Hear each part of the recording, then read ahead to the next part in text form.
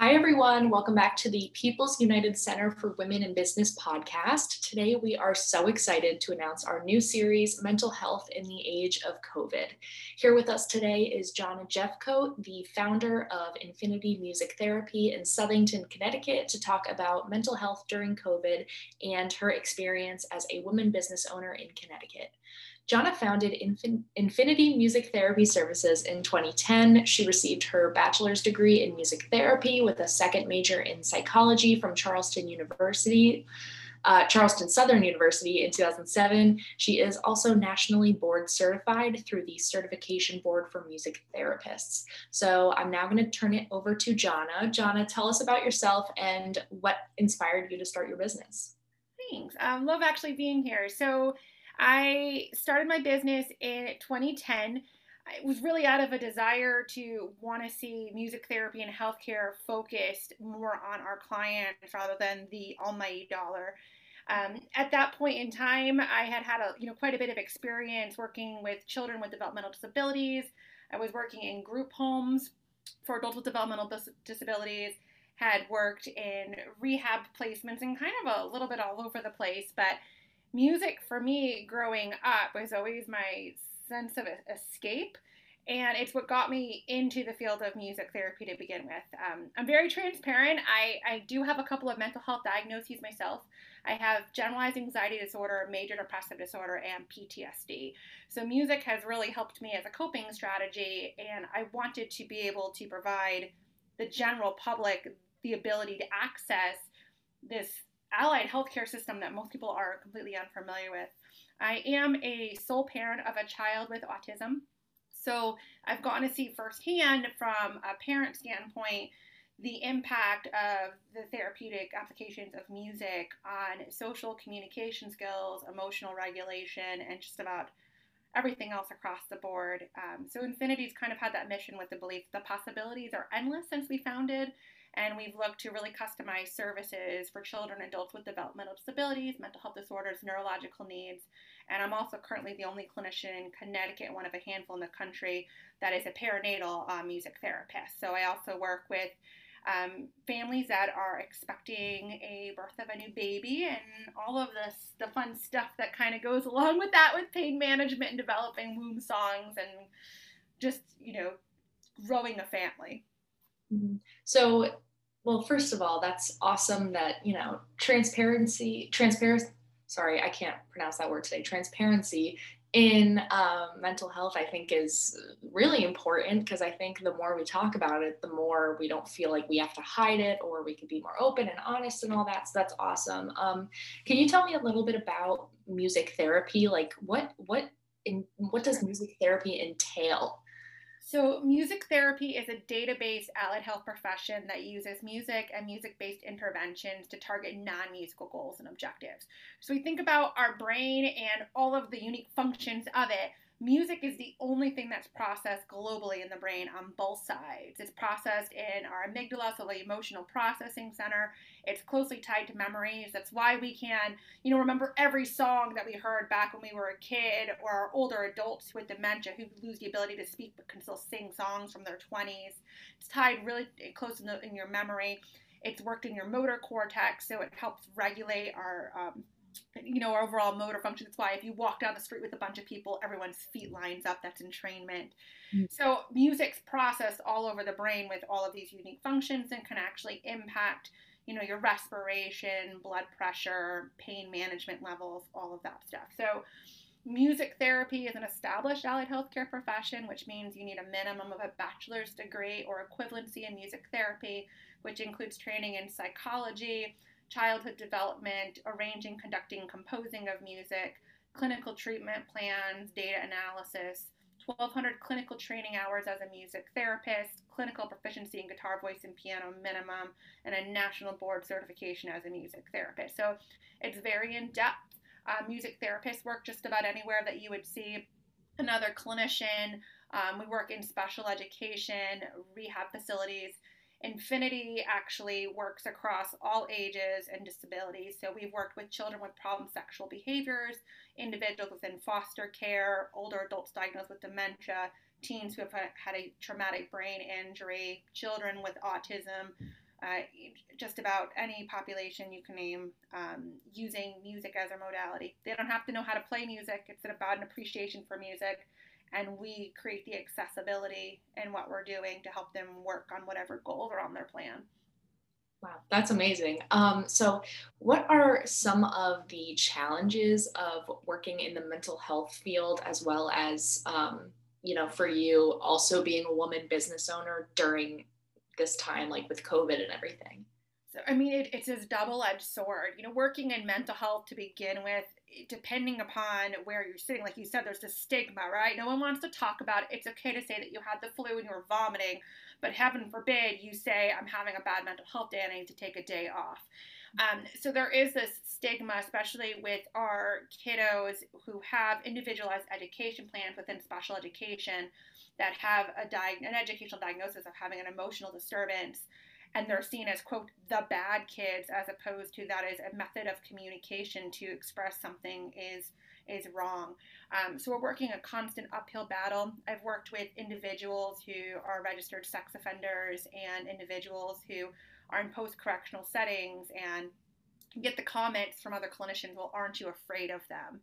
And some of my guys that I've worked with, to when they tell their stories, they have legit reasons of why they are the way they are. And as a society, we haven't quite learned of how to approach situations with the mindset of it's not about, what why they like what's wrong with them. It's about what happened to somebody to make them act the way that they do, because our brain is forever evolving. So that is a constant uphill battle. When it comes to mental health within the world of COVID and being a business owner, there's been a lot of complications with programs such as the Department of Mental Health and Addiction Services that were funding so many of our clients to receive music therapy and work on rehabilitation, anger management, positive coping skills, communication, that because of all of the state closures stopped funding music therapy, leaving some of our populations of individuals without access to a form of treatment that was working. Children in foster care that are survivors of abuse and trauma that maybe have reactive attachment disorder or oppositional defiant disorder that were making significant gains and now isolated, often without the accessibility to technology to engage in services such as telehealth that is still available now. So we're seeing an increase in suicide rates, as well as getting referrals for children, teens, and adults that are experiencing grief, loss, signs of trauma as a result of the closures. And as a business owner, I'm facing, how do I provide accessibility to my clients while not being able to give away services because I still need to put food in my child's mouth?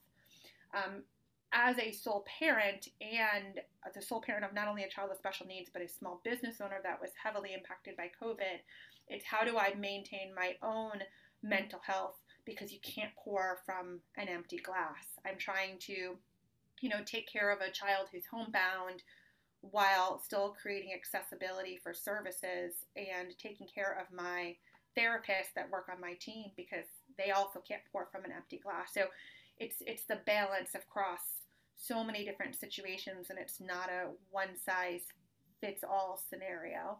Mm-hmm. Yeah, and I love that analogy. I think it's something that applies to all of us, no matter how, skilled you are. A lot of time, like I remember seeing this meme about therapists where it's like, well, why are you anxious? Just look in your notes, like some stuff like that. So it's important to remember that we all struggle right now. And it's all very, we can all come together in this issue, I feel like. So why do you think it's important that, we're shedding a light on mental health and women business owners during COVID? Well, I mean, mental health has been a constant uphill battle, like just shedding a light on that to begin with, right?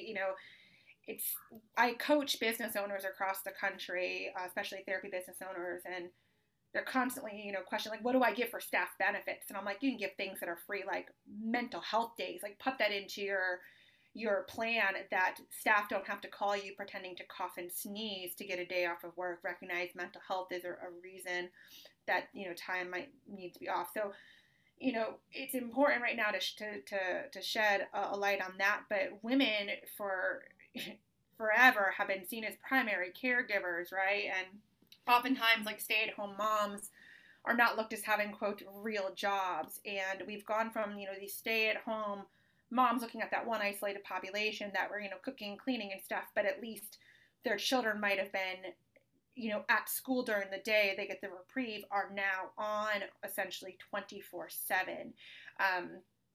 Business owners are trying to figure out the balance between everything. And we look at someone like myself, that I sit on all three demographics. I'm a stay-at-home parent, business owner, and I have my own mental health issues that I need to keep in check. And if we don't do a good job as a community of kind of coming together and shedding a light on the situations that are happening, we're going to continue to lose our businesses to COVID, not because of lack of clientele, but because of lack of balance of being able to maintain home and work at the same time. Young children, we have a lot of parents of kids with special needs that are crashing and burning right now, that are unable to access the resources needed. 211 is trying, but are inundated because of the COVID phone calls for other matters, which makes 211 services even harder to obtain right now. And just access to therapy and healthcare is becoming more difficult just because of red tape, insurance reimbursement, and all that fun stuff. So we need to work today, or there's not going to be a tomorrow. We're going to start losing people to, depression, suicide, alcoholism, and we're already seeing the increasing trends in that. Yeah, of course. Well, is there anything specific that you would like us to highlight about your business, or anything you want to let the people listening know about your business? Just anything, now is your time. Sure. So, people get really confused about music therapy and, I have to learn how to play an instrument, or, my child's nonverbal, or how is that going to help? And, music's a natural part of all of us, right? Our heartbeat and cycle, we sleep and cycle, we have natural rhythms to us, and music naturally restores that. It's not about going to listen to classical music and sing Kumbaya and we're healed. That's not how that works. Music as a form of therapy can include rap, R&B, rock. People aren't aware of that. And when it comes to I just talked a little bit about the perinatal music therapy side of things, working with families that are expecting a baby during COVID, when there's so much uncertainties, masks in hospitals, support personnel. There's a lot of trauma that's being built up around that.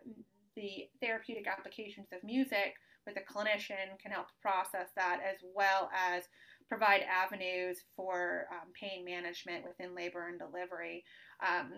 So, that's the highlight of my business. We travel, we provide, telehealth services, but even beyond that, I really just want to urge the community to look at the individuals we're surrounded by as we social distance, that we don't know what's happening behind closed doors. And we're in an era where everyone's afraid to help because they're afraid of catching things. And if we do not come together as a community, we're not going to have a community on the other side of this. There's still a way to love on each other while we socially distance and navigate this pandemic that we never thought we'd have to face in a lifetime.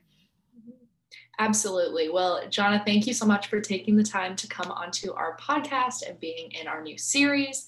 To everyone listening, you can visit her website, infinitymusictherapy.com, for more information, or check out her Instagram and Facebook pages at Infinity Music Therapy. And thank you so much for listening. Thank you, Jonna, and I will see you next time. Thank you.